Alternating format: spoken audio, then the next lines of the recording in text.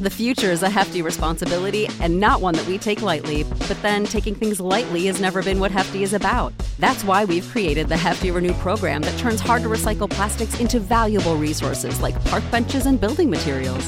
To participate, simply fill up an orange Hefty Renew bag with accepted items, tie it up, and drop it in with your regular recycling. That's it. It's that easy. It's time to rethink recycling with Renew. Particular valued resources may vary by geography. More info available at heftyrenew.com. Sick of being upsold at gyms? My guy, you're currently a base member? For $90 more, I can upgrade you to our Shred membership. For $130 more, you'll be a Swole member. And for just $300 more, you'll reach Sweat Platinum. At Planet Fitness, you'll get energy without the upsell. Never pushy, always free fitness training and equipment for every workout. It's fitness that fits your budget. Join Planet Fitness for just $1 down and $10 a month. Cancel anytime. Deal ends Friday, May 10th. See Home Club for details. Previously on the Simply Human podcast. It's a seemingly simple formula based on what people think, like, eat less, move more. Right. But that's a very superficial surface answer, and it doesn't work for a lot of people. And that leads them down a path of deprivation with their diets. Starvation.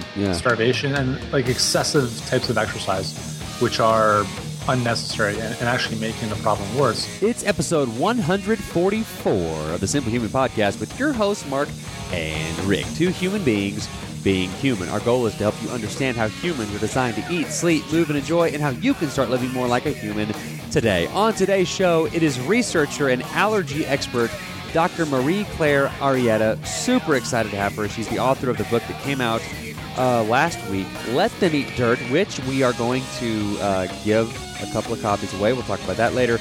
Then it's another. I will eat a pound of dirt. And we will put it on the YouTube channel. Yes, a pound of dirt, just with a spoon. 16 ounces, gross, with earthworms and everything. And then it's another moderately funny edition of the Humans Being Human segment with the return of my brother-in-law and the most handsome man on earth, Ryan Barker, and the continuation of the idiots at the lake. And we'll wrap up with our something to say that. Wait, how are you, Rick? I'm great. How are you? I'm not doing good. Oh, well, okay. Well, all right. Thanks for asking. We'll see you later. That was the most fishing for sympathy ever. Like, hey, how you doing? Because everyone's supposed to say, I'm doing well. Doing great. But how are you? I'm dying. All right. Well, I'll see you later. I love the Jim Carrey bit. Back when he was like a stand-up comic many, many years ago, he had this bit about when people ask you how you're doing. And just if you actually check, you're like, gee, I don't know, let me check. And he grabs his, nuts and he goes, coughs to either side, like he's giving himself a physical. And he's like, well, I'd like to do a few more tests. But I thought that was funny. I guess it's all in the delivery, huh? I guess. Cricket noise. Yeah. I need to go in and add a cricket noise in there. It's funny. Shut up. Yeah. I received some pretty terrible news this week. Okay.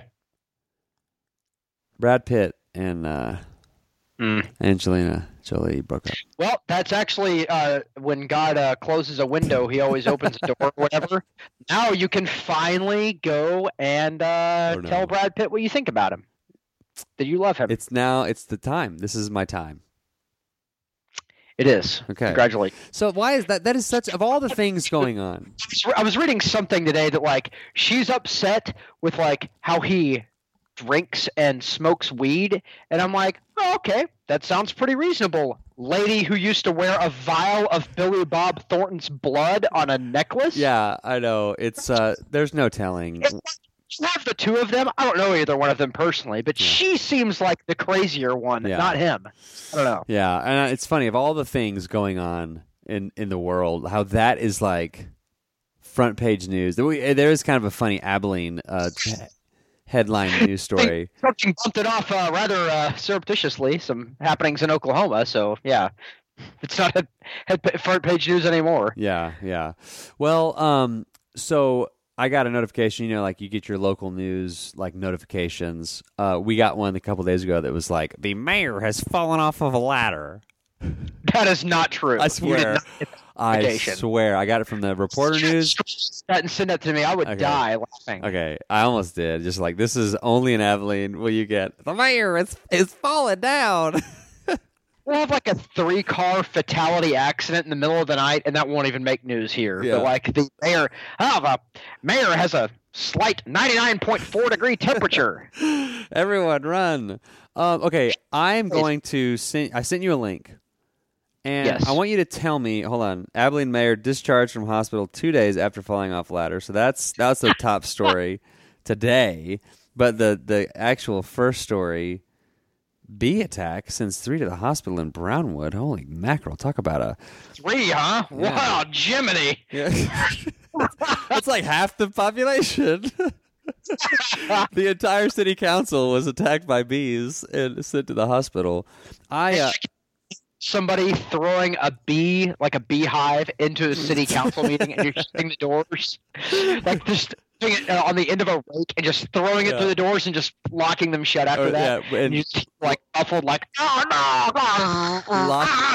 no, locking the door with the rake that they used to throw. sliding it through the. Your firearms are useless against them. Stinging fury. Yeah. That's a Tommy Boy reference. Okay, I want you to tell me exactly when the video starts because I'm going to try to sync it up. It doesn't matter if it's perfectly synced, but I'm going to play the video so the guests can hear the audio. And Okay. so tell You want me to? So here's No. I'm going to set this up.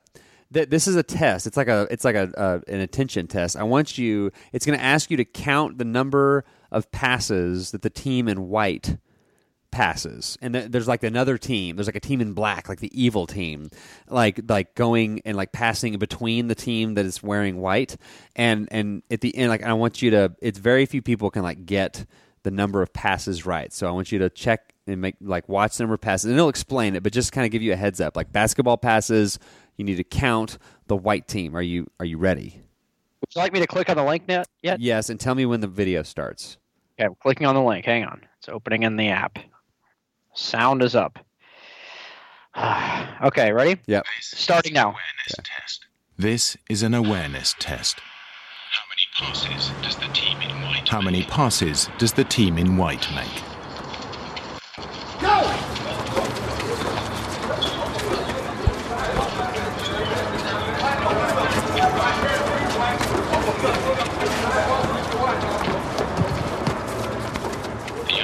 Did you get it? 13. Okay, now keep watching the video. The answer is 13. The moonwalking bear.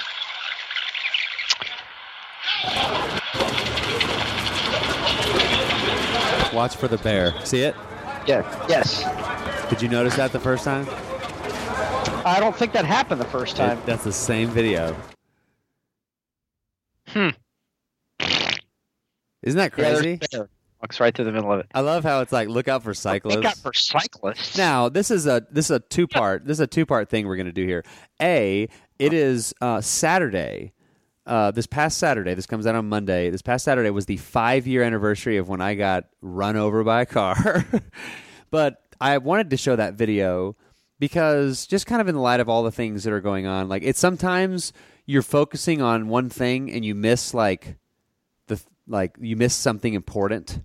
Right, so it's just an interesting psychological study, and I'll link to that in the show notes. And now it'll be ruined for everyone who hasn't seen that already. But if you share that with somebody, and it's fun to watch somebody watch that for the first time because it's so crazy. Like I did the same thing you did. I was like, well, that's just a different video.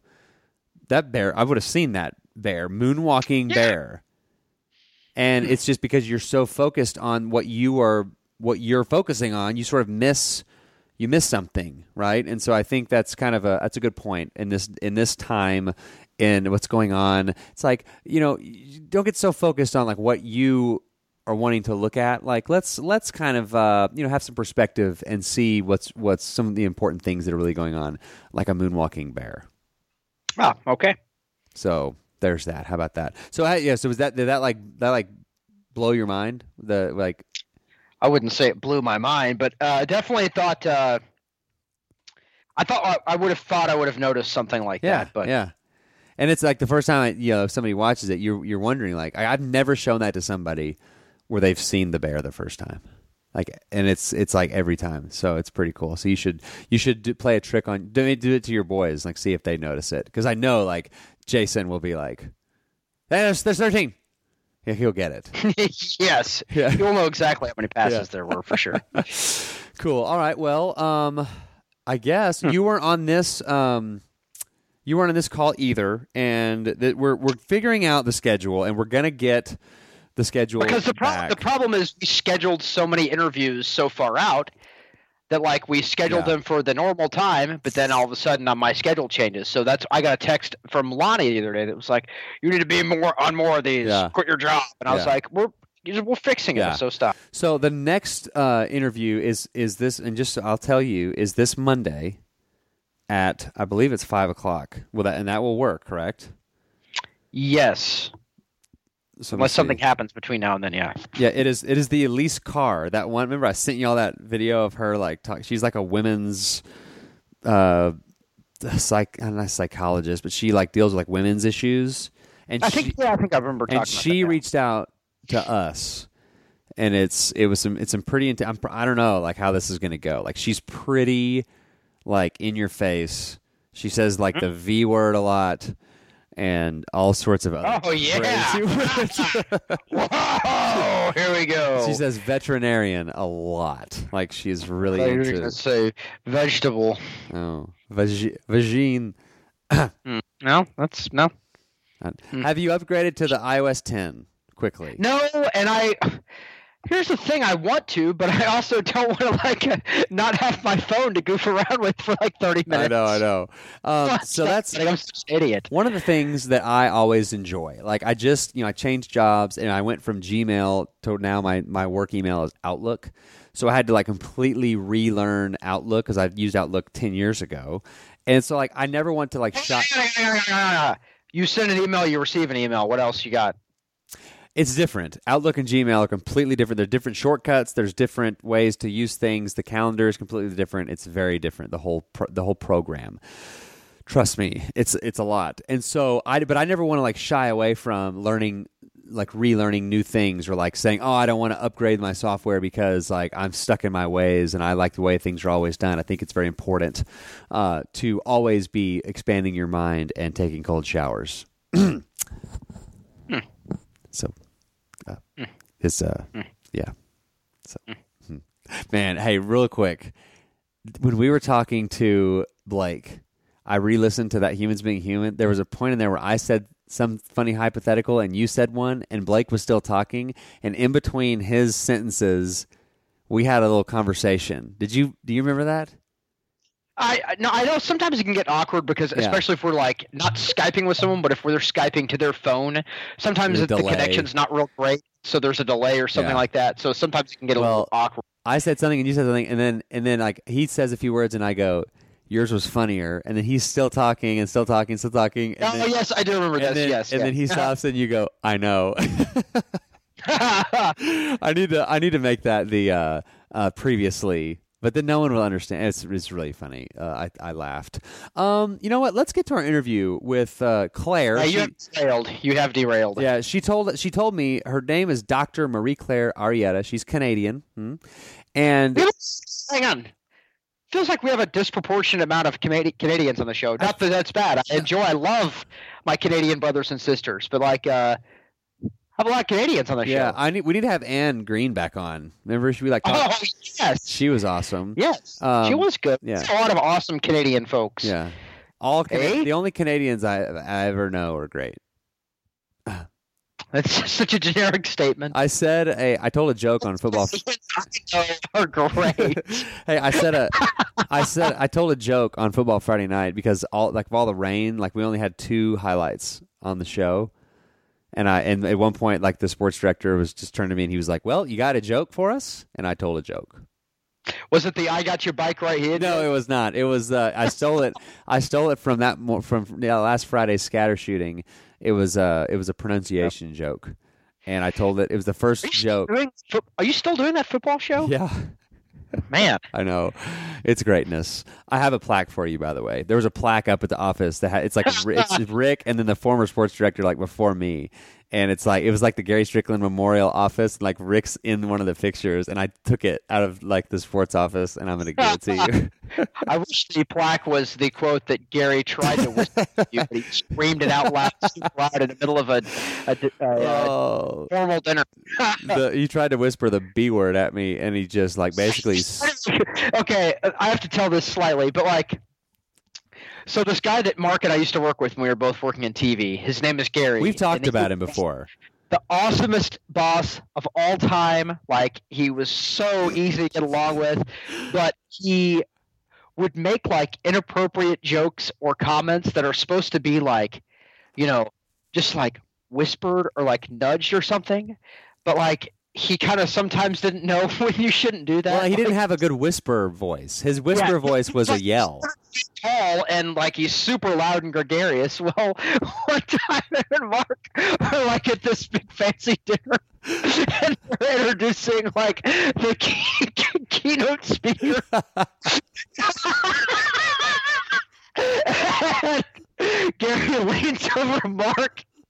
And he's trying to whisper it, but he goes, like it says the B word, like super. Oh, and I'm like leaned in, like his mouth is like touching my ear, and it was like, and I was like,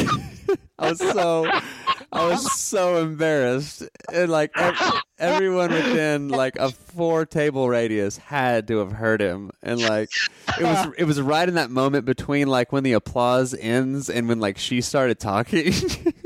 Oh God, I wish I was in there. Man, I could sit here and tell Gary stories like all day long. It's the most fun I ever had. The ones that I loved were like we would just be sitting there and he would just like get a crazy email from somebody and he would just be like, I gotta go, and he would just like run out of the station, and we were just like there to cover the sports that day. That happened a couple of times. I remember it was on a Wednesday.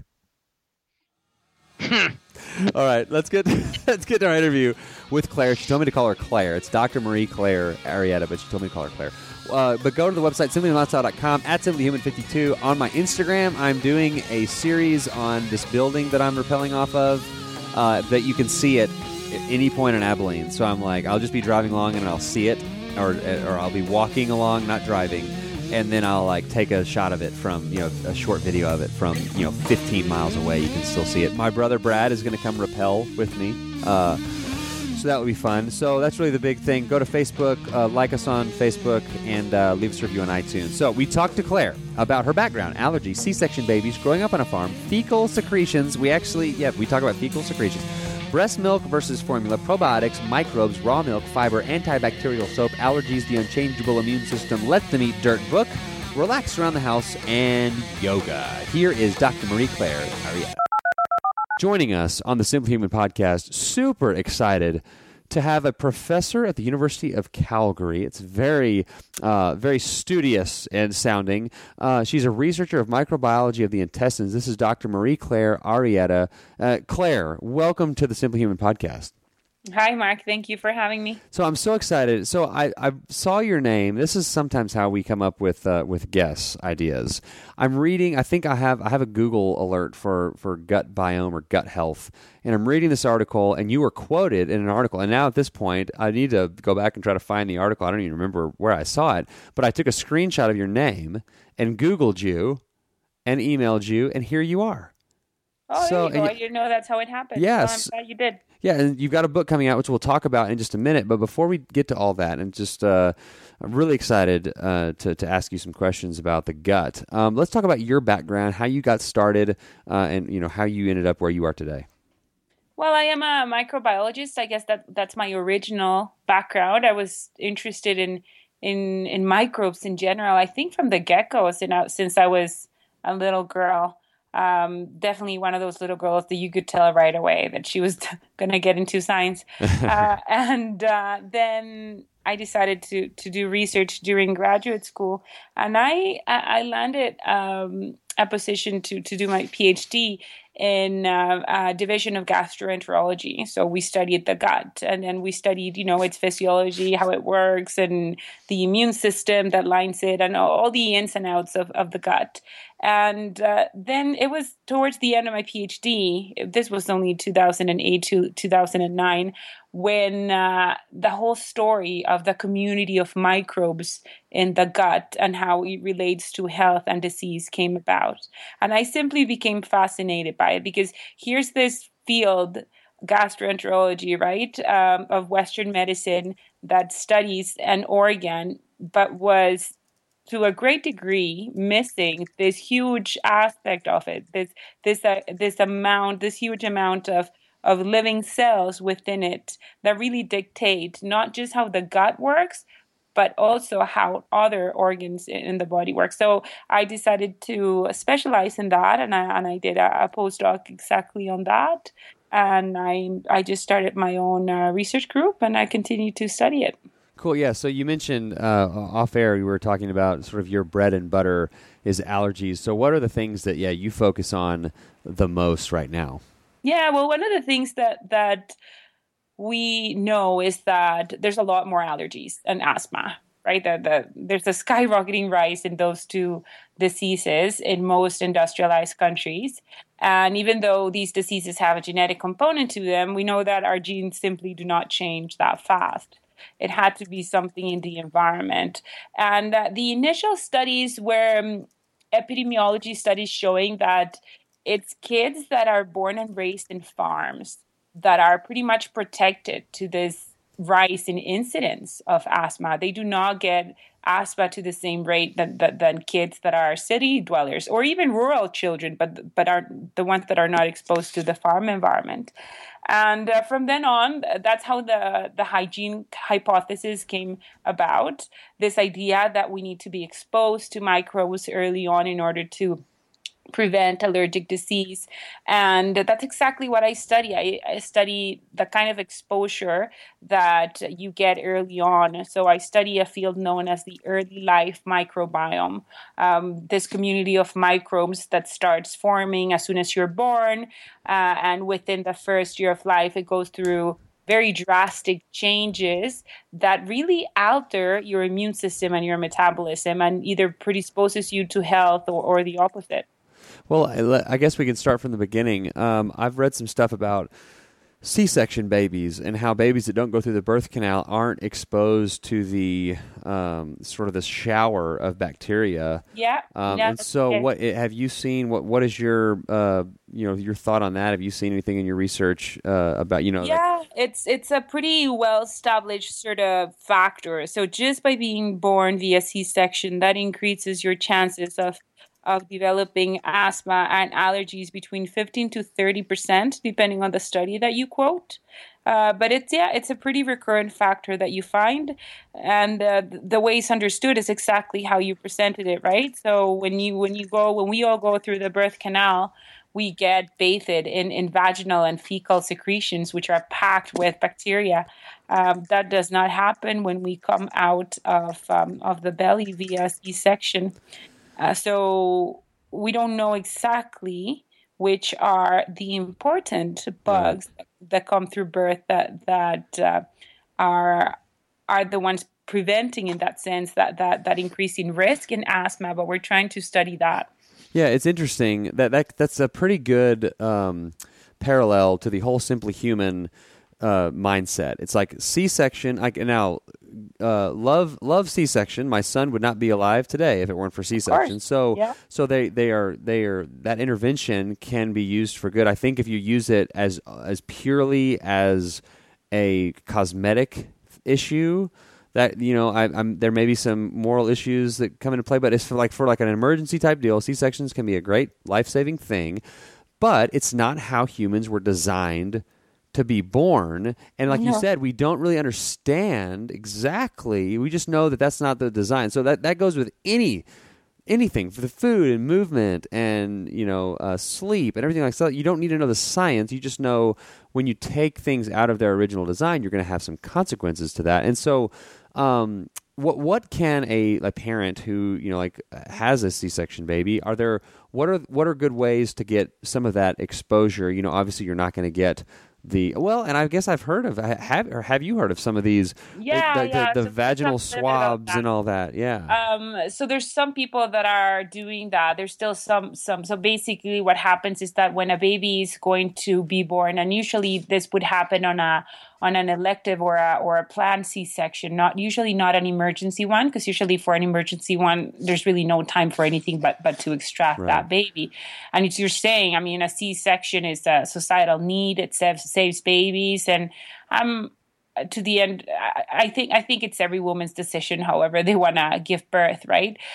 But hopefully this provides a bit more information on the advantages, another of the advantages of natural birth. But so one of the things that they're trying to do is that in this cases of elective or planned C-sections is while you're waiting to go into the emergency room, your doctor or nurse or midwife would insert a sterile gauze in the vaginal canal, and it will just leave it there for a few minutes. Then it will put the gauze back into a sterile jar. And then when the baby's born, they use that gauze to impregnate the skin of the baby with the vaginal secretions.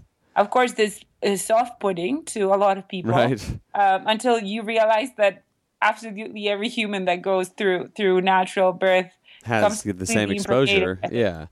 But of course, this we know we live in a system that is ruled by the standards of Western medicine, and I'm a huge proponent of that as well. So this should be tested, right? And we shouldn't just be telling people, you know what, you should do this. There's been a couple of trials already. It seems to be safe. I know there's people that are trying it out. So that's one way. Yeah. But I think that the establishment of the microbiome, birth is definitely important, but there's other things that happen that are beyond birth that you can do in a way to benefit the growing or the development of the microbiome early on.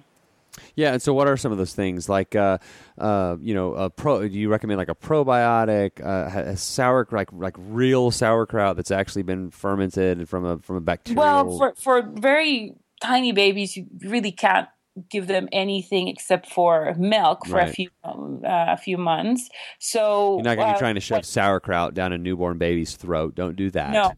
No. Yeah. Or one that is just starting to eat solids. You shouldn't be giving it or anything of the like just yet. But basically, so breastfeeding is huge here. Breastfeeding, we now know, has microbes in it, so it's not sterile. And not only does it have microbes, and this was fascinating when the first studies started coming out, but it has a nutritional component in it that cannot be digested by mammalian enzymes or by the human. This nutritional component is meant to feed the microbes in the baby's intestines too. So that's another really good way of promoting this natural development of the baby's gut microbiome. Of course, formula does not have that component. And again, these are really complicated issues because in a country, for example, like the U.S., when there's no paid maternal leave, there's millions of women that just cannot afford to breastfeed. So it's not as simple as just saying, you know what, you should be breastfeeding your child when that becomes an impossible thing to do. We know now that there's some formulas that come supplemented with probiotics. You can also buy probiotics, pediatric probiotics, and that seems to improve things. It's of course not going to be the same as breast milk, just because breast milk is superior in many ways. The chemistry of breast milk is really complex, and formula is good nourishment. Don't get me wrong, but we're not that good of chemists to try and mimic such a complex structure like breast milk. Yeah, it's like trying to recreate soil on a farm from scratch. Yeah. I mean, we're still centuries, if not more, away from trying to do that. Now let's talk about. I mentioned a farm and soil, and you mentioned that earlier about kids that are like grow up on a farm. Have less incidence of allergy, asthma, things like that. Why is that? What are they exposed to that the rest of us aren't? Well, it's just one word, Mark. It's microbes, right? When Yeah. you have to, I mean, they've done studies with the Amish, and these people, when they're working and let's say they have to work with the cows in the morning, everyone is involved. The mom that is pregnant is doing it. Yeah. The baby that is just crawling is crawling on the same environment that all the cows and everyone else. I mean, these are the kind of people that are just exposed to the outdoors a ton more than anyone else. So it just comes to that. It comes to the exposure to microbes. And also, of course, diet. Diet is huge because it's one thing to just get exposed to microbes, but microbes need to eat in order to thrive in the gut. And what you eat is what they eat. And they do not thrive, or at least the microbes that are associated with human health do not thrive very well in the typical Western diet. They seem to thrive in something that is more alike to what humans have been eating for centuries before we started processing all the food. And it basically comes down to fiber. We live in a fiber-depleted society. Yeah. The idea is to try and regain some of that diversity of microbes by increasing not just the amount, but the variety of fiber that our kids get. Yeah, there's so many things that I'm writing down as you're talking that we're not going to get to everything, I'm sure.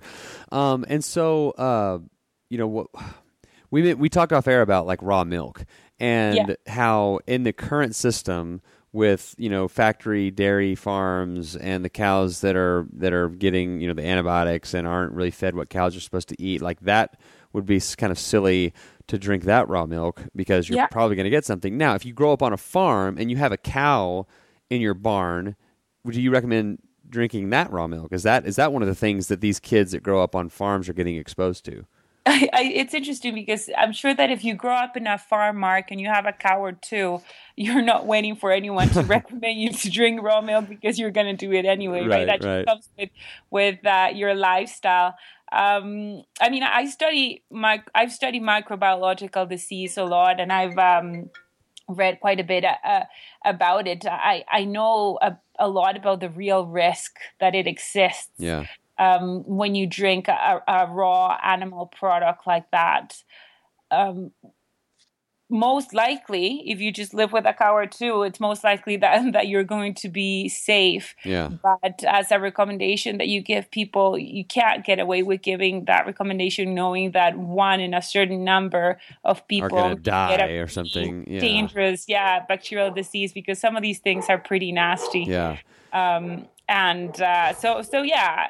Things like pasteurization, even though, of course, it degrades some of the nutritional components of the milk itself, and it makes it probably less healthy and less easy to digest, has the benefit that it eliminates that risk, right? So you're like the orthopedic surgeon who doesn't play with fireworks or own a gun, or because like he sees all the dangers that he's seeing firsthand. It's pretty nasty what happens to your hand if a firework blows up in there. Sure. So I'm definitely really relaxed at home in terms of hygiene. I wrote a book called Let Them Eat Dirt. Of course, I'm relaxed about that, but I know, probably because of my background, when it pays off to be hygienic and when it doesn't, right? And we've studied hygiene and its effects for decades now. So we have data supporting that. There's issues that, of course, I'm a huge proponent on, like hand washing at the right time. That is a huge public measure of disease prevention. But I let my kids get as dirty as mud all the time because I know that dirt does not equal disease. Right. So there's that balance that I try to play as a parent. Yes. And I also think, or what I propose, I think, is that other parents should try and get educated to promote that balance too. Because one thing that is really healthy that science has shown us is to promote this exposure to healthy or non-harmful microbes, because we know that drives health. It will make your immune system stronger. It will make you it will make you better at digesting food. It will make it easier for you to manage weight. There's all sorts of benefits. But we also know that exposing ourselves to bad microbes, especially early on in life, it drives bad healthy issues later on too, right? So to me it's important to sort of balance out both things. Yeah, and I want to get to your book and some other things I've got written down here, but really quickly, is it true? This is kind of my understanding of it, and I could be way off because I am not a microbiology researcher. But it's like we've discovered here recently in the last 10 years or so, 20 years, that there are more bacteria like cells, organisms in us than like human cells. So it's almost like the bacteria are wearing us. We don't carry them around. They're carrying us around. Like they're the primary organism. Like you can look at it that way. Is there truth in that? In a way, yeah. They've done some newer studies that came after we used that. Almost everyone in the field uses that comparison. Okay. There's a couple of studies that are showing that it's more like a 1-to-1 ratio, but that means that for every single cell in your body there's at least one bacterial cell that is not a human cell. Think about that, right? So that definitely begs the question of who really inhabits who. And it's not just a number, right? So this is a powerhouse of active metabolism that it's in constant interaction with your body. The really good analogy that they use to describe the microbiome is that it's a new organ because it is as metabolically active as your liver, for example. In fact, it weighs about the same as your liver and you're carrying it with you.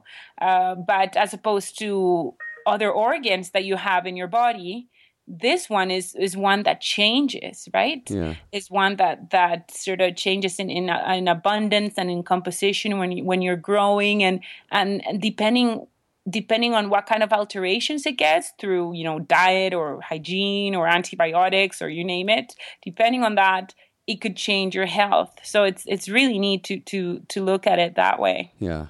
So was it Ignaz Semmelweis? Isn't he the one that like discovered hand washing back whenever all these women were dying in the baby ward, and mm-hmm. he was the one that figured out if you wash your hands and because they were these medical students that were delivering these babies were like going from doing autopsies on dead bodies and then going and delivering babies, and of course like there's going to be infections and death and all that, and so there's kind of this mixture, just like everything else. Like just because an intervention is good in one instance doesn't mean it's always good. So yeah, this antibacterial soap I'm reading about that people are kind of saying, maybe that's not so great this antibacterial soap. So what are your thoughts on antibacterial soap? Well, the FDA just made a great move into banning the two most important ingredients in antibacterial soap. So that's going to change the industry dramatically in the coming months. That's a really good thing. So first of all, it is as effective in preventing disease as if you use regular soap, which is crazy. Yeah. But if you look at the data, that's a fact. You do not need antimicrobial soap. I mean, of course you need it if you're in a hospital. Right. Or let's say if you do not have, let's say if you're camping, you do not have a source of potable water, those gel sanitizers, those are handy that way. But for your everyday life, just plain old soap and water, old school, that's all you need. And you not need to do it all the time. Yeah. You just need to do it at the right times when you know that's effective. Yeah, we have a weekly tip of the week. And one of my tips a few weeks ago, I'd read some article about, we, especially in the Western world, we just take way too many showers. You don't, I mean, yeah, you don't want to like never shower, but showering 2-3 times a day, we're just like scrubbing ourselves clean. We got the antibacterial soap and the Clorox wipes. Oh my God, everywhere. Yeah. So let's talk about allergies. You mentioned that's kind of a specialty of yours. Peanut allergies, all of these crazy allergies that are coming up where you can't even like be in the same room as someone who ate a peanut yesterday. Like, is all of these allergies, this increase in allergies, is it correlated to our just sterilizing our environment? It's extremely correlated with it in almost every study that you look at it. It just seems, all studies seem to point to this lack of exposure in early life that lead to your immune system to just be sloppy and underdeveloped and not knowing exactly what to do. Is that a good way? I'm sorry to interrupt you, but I really like the way you put that. So is that a good way to kind of explain allergies, autoimmune disorders, asthma? Is it kind of your immune system is just kind of sloppy?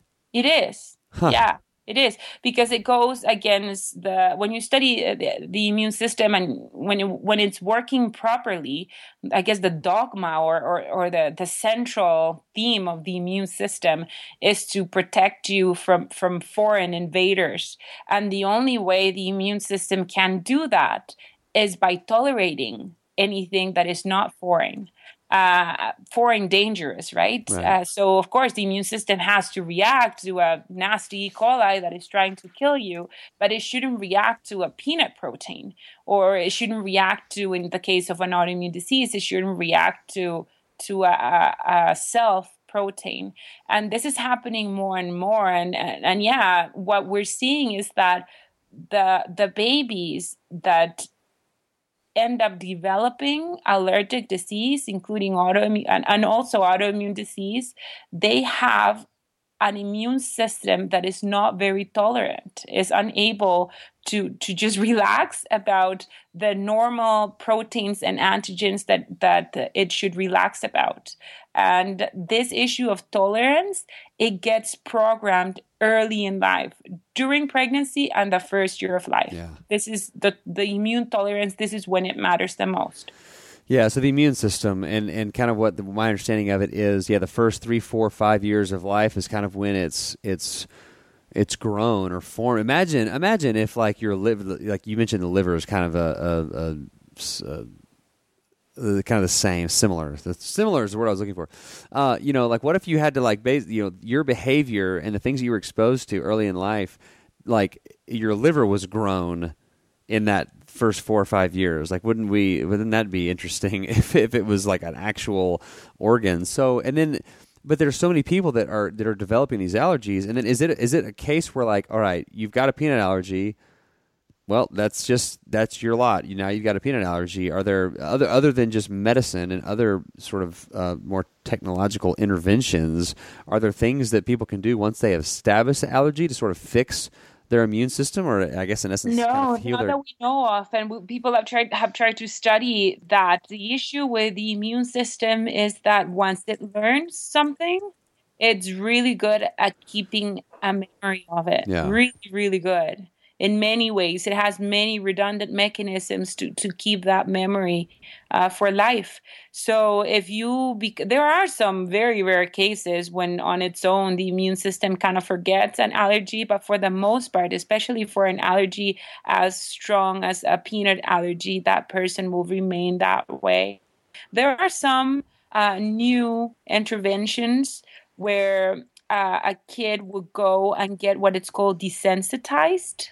And this kid will just get very, very, very small amounts of peanut as micro doses for a year or two. And in some cases, these children do get a little bit better. At least they're not going to die at the minimal contact of the peanut.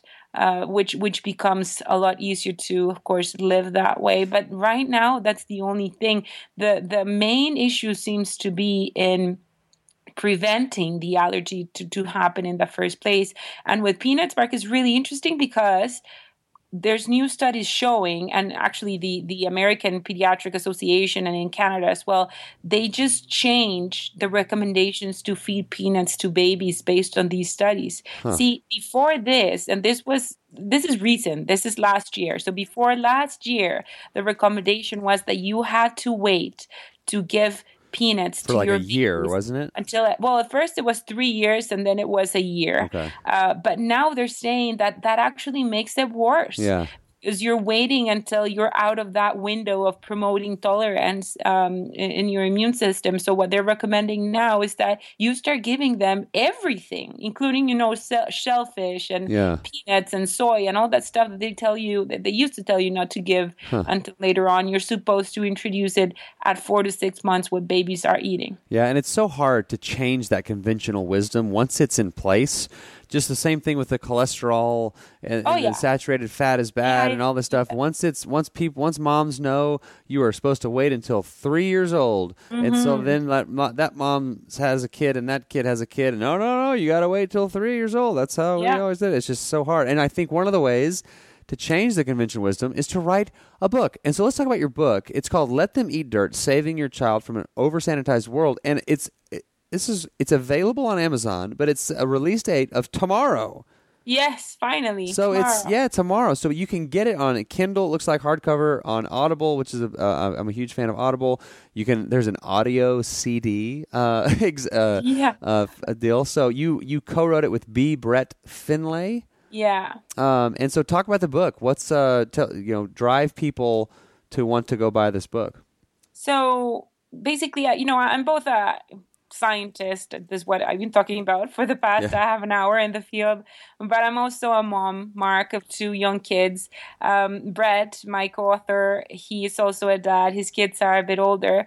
But as this information was coming to us, and we were researching these things, and we're finding that, babies that are missing microbes, they go on to develop asthma, we really thought that this information should just be extracted out of the scientific journals that we get to read them in, and just put into the public audience, because this is really, really important and really new as well. So we thought not only is this, of course, an opportunity, but it's also, I think, a responsibility for scholars to try and embark in a mission like that. So it took about a year to write, and basically our goal is to educate parents and caregivers into, one, the importance of microbes, and to get or to try to unlearn these habits of yuck, do not touch that, that's dirty. I know those things that are ingrained in the psyche of many, many people. And with that education, to help parents and caregivers make smart decisions about microbes. So going back to that balance, how to promote healthy exposure to microbes, while at the same time keeping in mind that some of them do cause disease, right? So that's the whole idea of the book. Yeah, well, I think it's great. And so just quickly, we're almost out of time. What's kind of a typical day in the life of you and your kids as it relates to being exposed to bacteria? It's interesting because this whole knowledge changed my attitude towards bacteria. It did. Of course, I was only a clinical microbiologist until I started learning and studying all the good aspects of bacteria.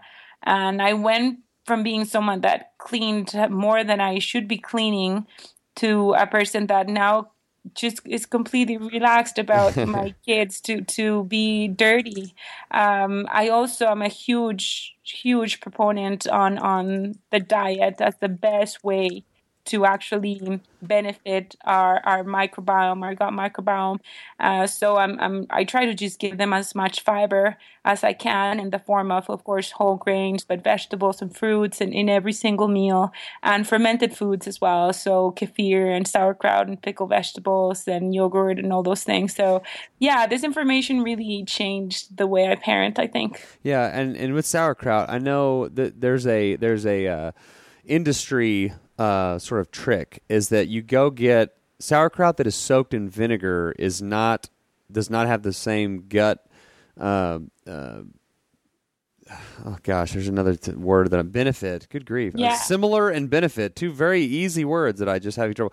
You need to get sauerkraut that has been fermented, that has been exposed to bacteria, and that it's not just been soaked in vinegar, which is not just been soaked in vinegar to make it soft. Yeah, for sure. Yeah. That's true. You find products that they kind of take the shortcut, right? Yeah, we're talking about the real fermented stuff, right? And kefir, which you mentioned, is really good. It's kind of like a drinkable yogurt. It's amazing. Yeah, it's so good. My kids love it, and it's the stuff that kids learn to love really, really quickly. Yeah, and all this stuff kind of has like a kind of a bite to it. Like it's got this kind of almost a sour, this but it's tang to it. Tang, yeah, it's a good word for it. Yeah, that's the fermented flavor. yeah, I love it. I looked into like making my own sauerkraut, and then I was like, yeah, no, I'm just gonna keep buying it. That is a lot. That's a lot of work, and it smells really bad. You need like a basement or something to ferment sauerkraut. But well, Claire, this has been so much fun. We didn't even get to fecal transplants or some of the other things that I wanted to talk about. There's so much in this field. Yeah. I would love to have you back on at some point, sure. And really excited to help you promote your book. And sorry, one more question that I ask all new guests, and it is this. It doesn't have to have anything to do with anything we just talked about. What is one thing you enjoy about life, or something you do to make life more enjoyable? I do yoga. Awesome. I'm going to write and yoga. That was the most just clear and concise answer we've ever gotten. Thank you for that. Well, it's the only little time I have to clear the mind. Yeah. It's the easiest way to do it, too. Awesome. Well, this has been great. Thank you so much for your time, and we'll have you back on soon. Thank you, Mark. Bye-bye. You're listening to the Simply Human podcast. Thank you, Claire. That was awesome. And okay, Rick, she's sending us 2 free books. Yeah. What are we going to do? I'm going to read one, and you can read the other, so there you go. Well, she's sending us 3. I'm keeping 1, and we're giving the other 2 away. Or should I send you 1, and then we give 1 away? No, dude, I have put all reading. Yeah. That's why I didn't. No, it's because I'm reading the Game of Thrones books, so I've been reading nonstop Game of Thrones for dead serious like a year, and I'm still no end in sight. So everything else has been put on hold as I read through all these. So how should we give these books away? The first person to drive to Abilene and kick you in the in your office gets a free book. Gracious, that is not what we're gonna do. Jeez. Maybe we should have talked about this. Yeah, I know. We'll figure we'll figure something out and post about it on Facebook. But we will be giving 2 of these books away when I get them. Let Them Eat Dirt, the same book that we talked about in the interview. So excited. I will say this: they won't be free. You have to pay for the shipping. Because shipping costs money. You put like 1.39 stamp on the book, and it takes 3 weeks. Yeah. Okay, you can either pay for the shipping, or you can make a donation, and I'll pay for the shipping. We'll talk about it whenever you win the contest, whatever it is. All right, it's now time for Humans Being Human, and we welcome back Ryan in the continuation of the Idiots at the Lake. We're recording, and to continue, 2 weeks ago, Rick and I discussed Idiots at the Lake. And then at the Tournament of Champions, which we have discussed many times, Ryan, we told the human lawn dart story last week. Blake, and like that was me and Ryan. We had Blake on to tell it, and man, one of the funniest lines is when Blake was like, you always kind of want to know how you're gonna react in those situations, and he was like, I totally panicked. I was like crying and. So luckily we slept through the whole thing because we both snuck away and we slept on a bed together. We did. We were. Wait, no, we didn't. We didn't. It is kind of funny. I don't know if I mentioned this on air, but like Ryan brought like a queen air mattress, and like I didn't know this, but the first night he like snuck away to go to bed, and like his air mattress wouldn't blow up. And so like my teammate, that guy named Matt, he walked in like later, and like I was still up. I didn't know any of this. And Matt like comes in, and Ryan is laying on like the tile with his air mattress like wouldn't blow up. So he was just like laying on the tile with a pillow and like a blanket. And Matt was like, are you laying on the tile? And he was like, yeah. He's like, dude, there's a couch. So he like went and got all the pillows off the couch, and he made like a bed with like the couch cushions all pushed together. Man, when you're desperate for sleep in a weird situation like that, you would literally just kind of make a bad decision on to sleep anywhere. Like I've picked sleeping like in a bush before. Like, oh man, this looks like a good place to just crash. And there's like a couch like 1 room over. Yeah, a bush. Yeah, that's how this was. I could have went to the couch. But it was fine. This is right there. The cushions were fantastic. And he made it work. Okay, so you don't have, like, your disclosure, your discretion here, Ryan, as far as names and all that. Hi, Rick. Oh. Hi. Yeah. I love you. We already mentioned how handsome you are, and we mentioned also. Well, I don't want to ruin it. I think that's in the outro. But Ryan was involved, and we don't have to. Just you tell it, and because there's some, I don't know if you want to leave some stuff out, but you kind of set up like the where you are and kind of all that. All right. You ready? Do it. Does Rick know this story? No.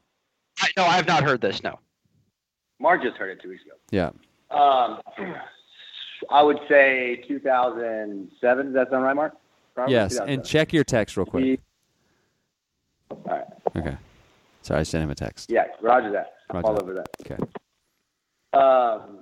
2007, we were in Austin. We were having a big guys weekend in Austin. And I had some friends coming in. Most people were coming in on Friday. This was right after college. So most people, I think they were coming in after work on Friday afternoon or Friday evening. And we came in on, I was living in Austin, and I had some friends whose parents have a house on Lake Travis. So it was Thursday night.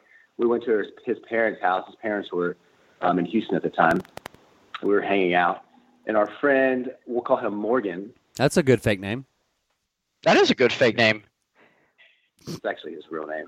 I can't wait for it. Morgan, just kind of a backstory on Morgan. Played baseball with him in college. He's from Idaho. Very funny guy, outgoing, loves the outdoors. So he kind of grew up in that environment. So that kind of just paints the picture for you to start with. Morgan flew in from, at that time he has a family that had a rafting company in Jackson Hole, Wyoming, and he was working for them. So he flew in early, and he was with us on Thursday night. It was me and Morgan, two other buddies, and one of our buddies' girlfriends. We were hanging out. It's probably around midnight. We were at the house, and we decided to go down to the lake because it was super close. So we jumped in the friend's truck, drove down to the lake. Super dark. There's no lights out there. We're just hanging out. I don't really know exactly how the topic got brought up, but Morgan said he was going to swim across the lake. If you're listening, I edited out a part, so we're going to get to it. Right. So we're down at the lake hanging out. Morgan decides the idea to swim across the lake. I don't really know if somebody said, yes, no, you can't do it, which was probably a terrible idea at the time to dare him. But he decided it was a good idea to get in the water and start swimming. So Morgan gets in the water, can't see anything, starts swimming. 20, 30 seconds goes by, and me and the other buddies decide it's probably not a good idea he's doing this. So we start yelling at him to come back, and we can kind of see him swimming in the distance. You hear him splashing around a little bit, like, yeah. Right, yeah. Like, oh, he's going to swim a little bit and then swim back. And then after a while, I don't know, I say a while, it could have been 30 more seconds. One of my friends jumps in the water and decides he's going to go, get him and bring him back and say, don't even attempt this. This is a terrible idea. So he swims out there, and then I swim out there, and we're 20 seconds in, and we're already tired, right? We don't know where we're going. We can't see anything. We can barely see Morgan anymore. So we turn around and head back to the shore. And when we get back, we're just yelling, Morgan, come back, blah, blah. And, it probably goes for another minute or so. We can see him. And then it comes to a point where he's gone. We can't see him. We don't hear him splash anymore. He's not yelling back at us when we're saying his name. We start freaking out. It's been a couple minutes. No word from him. And you can't hear him at this point. Like it's like there's just silence. Silence. And I think my other buddy turns his truck lights on, and we're trying to see if we can see him, and there's nothing. It's silence. So we freak out. So we call 911 because we have no idea what to do. Like we have no idea where he is.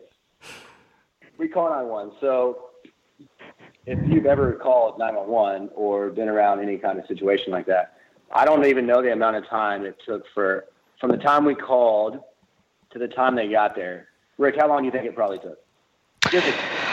Oh, a while. I mean, where are you again? we're down at the lake in Lake Travis. I mean, even if it's a 5 minutes. That's a long time. Oh, yeah. I mean, you've got to call the dispatch, the 911, and they've got to get all the information they can. Then they've got to send an officer, and that officer has to drive there. So, I mean, it's literally, unless he's, like, lucky and already right there, it's at least, like, 10 minutes probably, at least. And I would think even 15, 20 minutes from where we were would be super fast. So even if it's just 10 minutes, I mean, that's 10 minutes where we're yelling at Morgan. We have no idea where he is. We think he's dead. I'm sitting, after we call it out one, I'm sitting in like waist-high water, and I'm crying. I'm bawling because my friend's dead. He's definitely dead. So, cops get there. Fire trucks get there. We tell them what's going on. One of the guys starts putting on his scuba gear, and, we're trying to get him to hurry up, but that's a process. And they called. He's like, I just woke up. Give me a second. I'm just trying to think. I mean, it's for sure been 30-plus minutes. Morgan's dead. We don't even know. We have no idea now. And the end of the story is, and he was dead. And that's the end of the story. And cut to the funeral, and we're all crying, and everything's very terrible. R.I.P. Morgan. We didn't know that there was a helicopter. They had called the helicopter, so a helicopter came. Yeah. Yeah, and about the time the helicopter got there, it was hovering over the water and shining this huge light on the water. We hear somebody screaming and yelling. And for that 30, 45 minutes from the time we called to the time that the helicopter got there was nothing. We were still yelling. No contact with Morgan. We hear somebody across, and then the light shines across the lake, and it's Morgan. He made this swim. I don't know if he just wasn't responding because he couldn't hear us, or he was just being heard and wanted us to freak out. Well, Morgan is like, to his perspective, he's like, hey guys, I'm gonna swim across the lake, and then he's like, okay, here we go. And like, why? What's with all the helicopters? I told you I was gonna do this. What are the flashing lights? Yeah, I think when he saw the helicopter, that was kind of his key to think, like, okay, maybe I should let them know I'm okay. The helicopter. So instead of just hanging out on the other side of the lake, he starts trying to swim back, or he starts swimming back. I say try. He did swim back. And the guy in the suit in the scuba gear finally gets in, and they meet about halfway. So the whole time this light's flashing on this guy in the scuba gear and Morgan. And there's probably a few cars there. There's probably a lot of people on the shore at this point. Oh, there's at least, I mean, this was 8 years ago, but I would say 4 patrol cars and 3 or 4 fire trucks. Oh my God. Wow. And a helicopter. There's people everywhere. And, obviously at this point in time, we're just thrilled that he's alive. We're jumping up and down, and these people probably think we're crazy. But so the light from the helicopter follows Morgan and this guy in the scuba gear the rest of the way. And as they start getting closer to the shore, they start walking out. Well, the part that we took out earlier, but what we forgot completely had happened was that when Morgan told us he was going to swim across the lake, he said, I'm going to swim across the lake naked.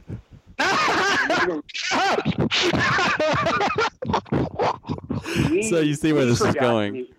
We forgot he was naked. We didn't tell any of the firefighters or policemen that he was naked.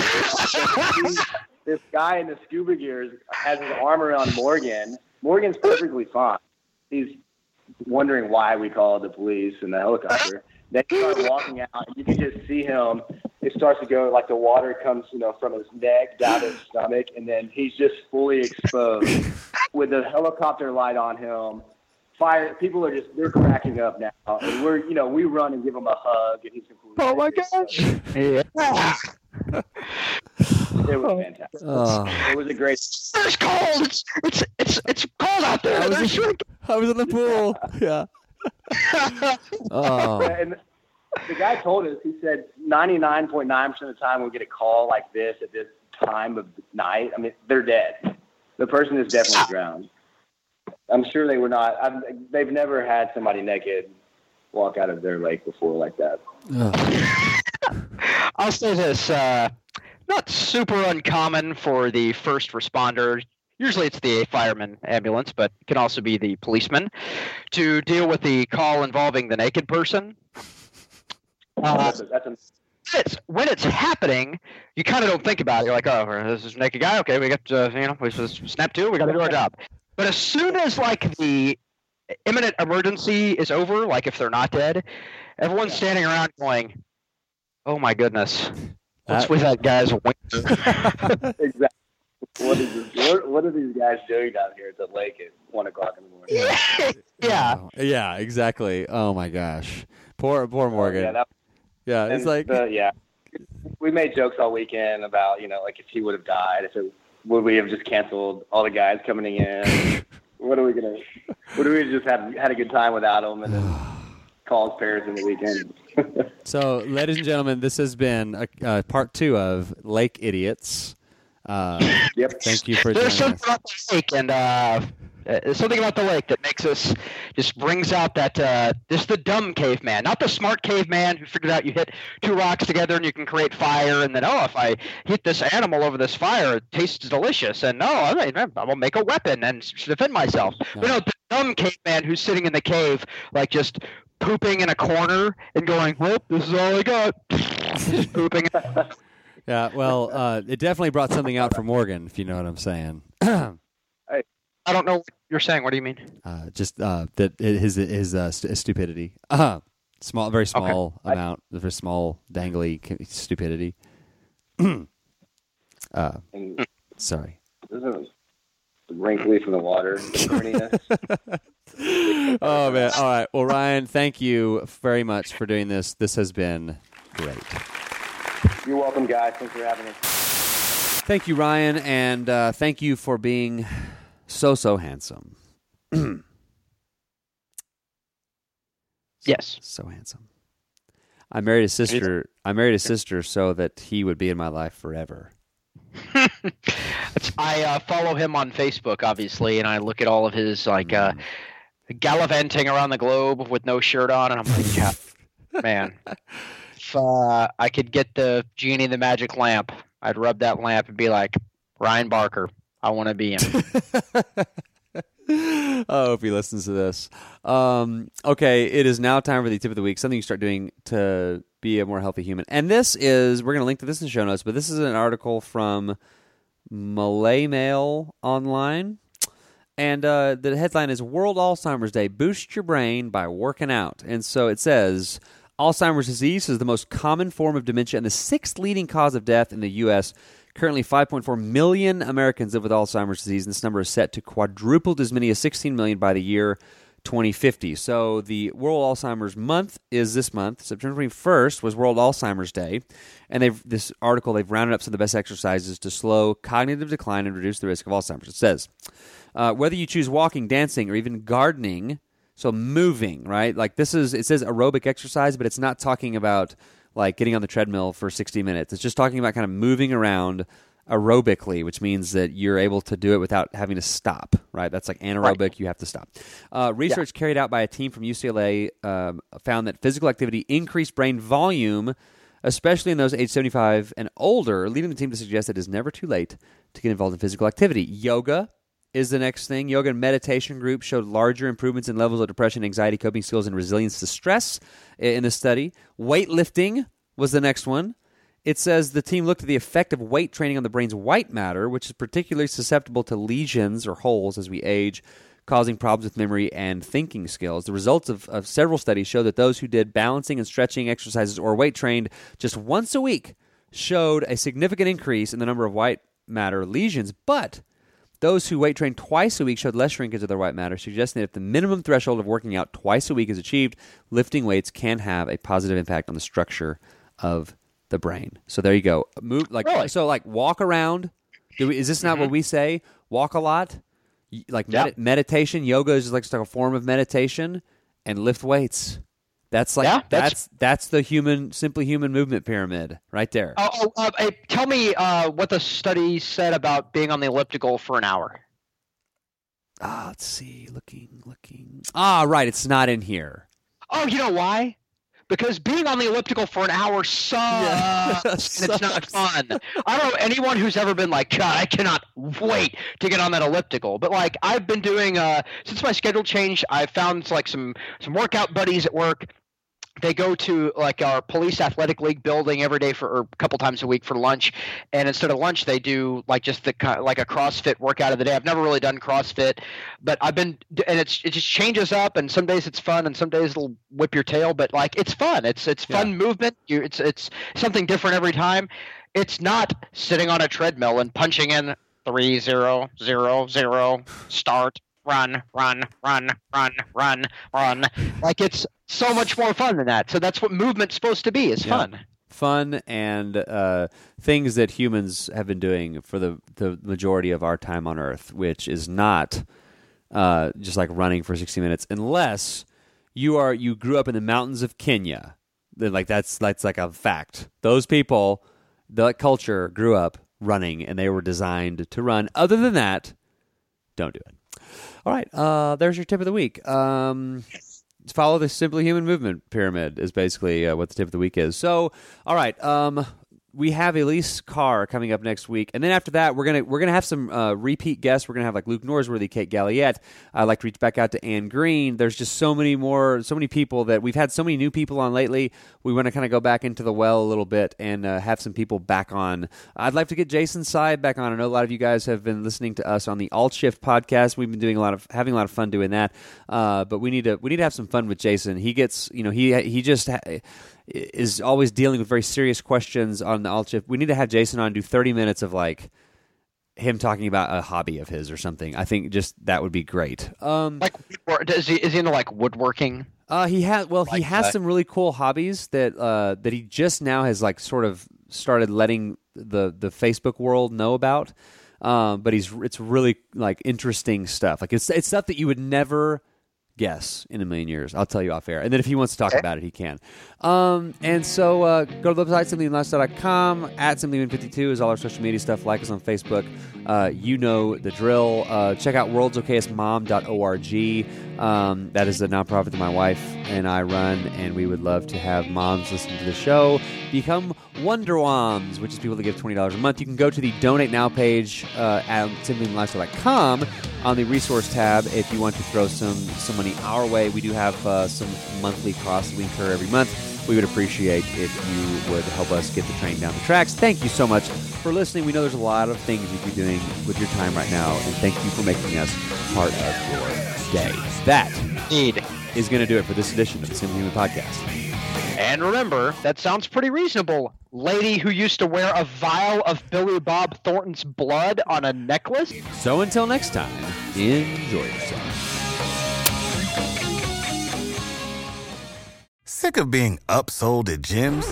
My guy, you're currently a base member? For $90 more, I can upgrade you to our Shred membership. For $130 more, you'll be a Swole member. And for just $300 more, you'll reach Sweat Platinum.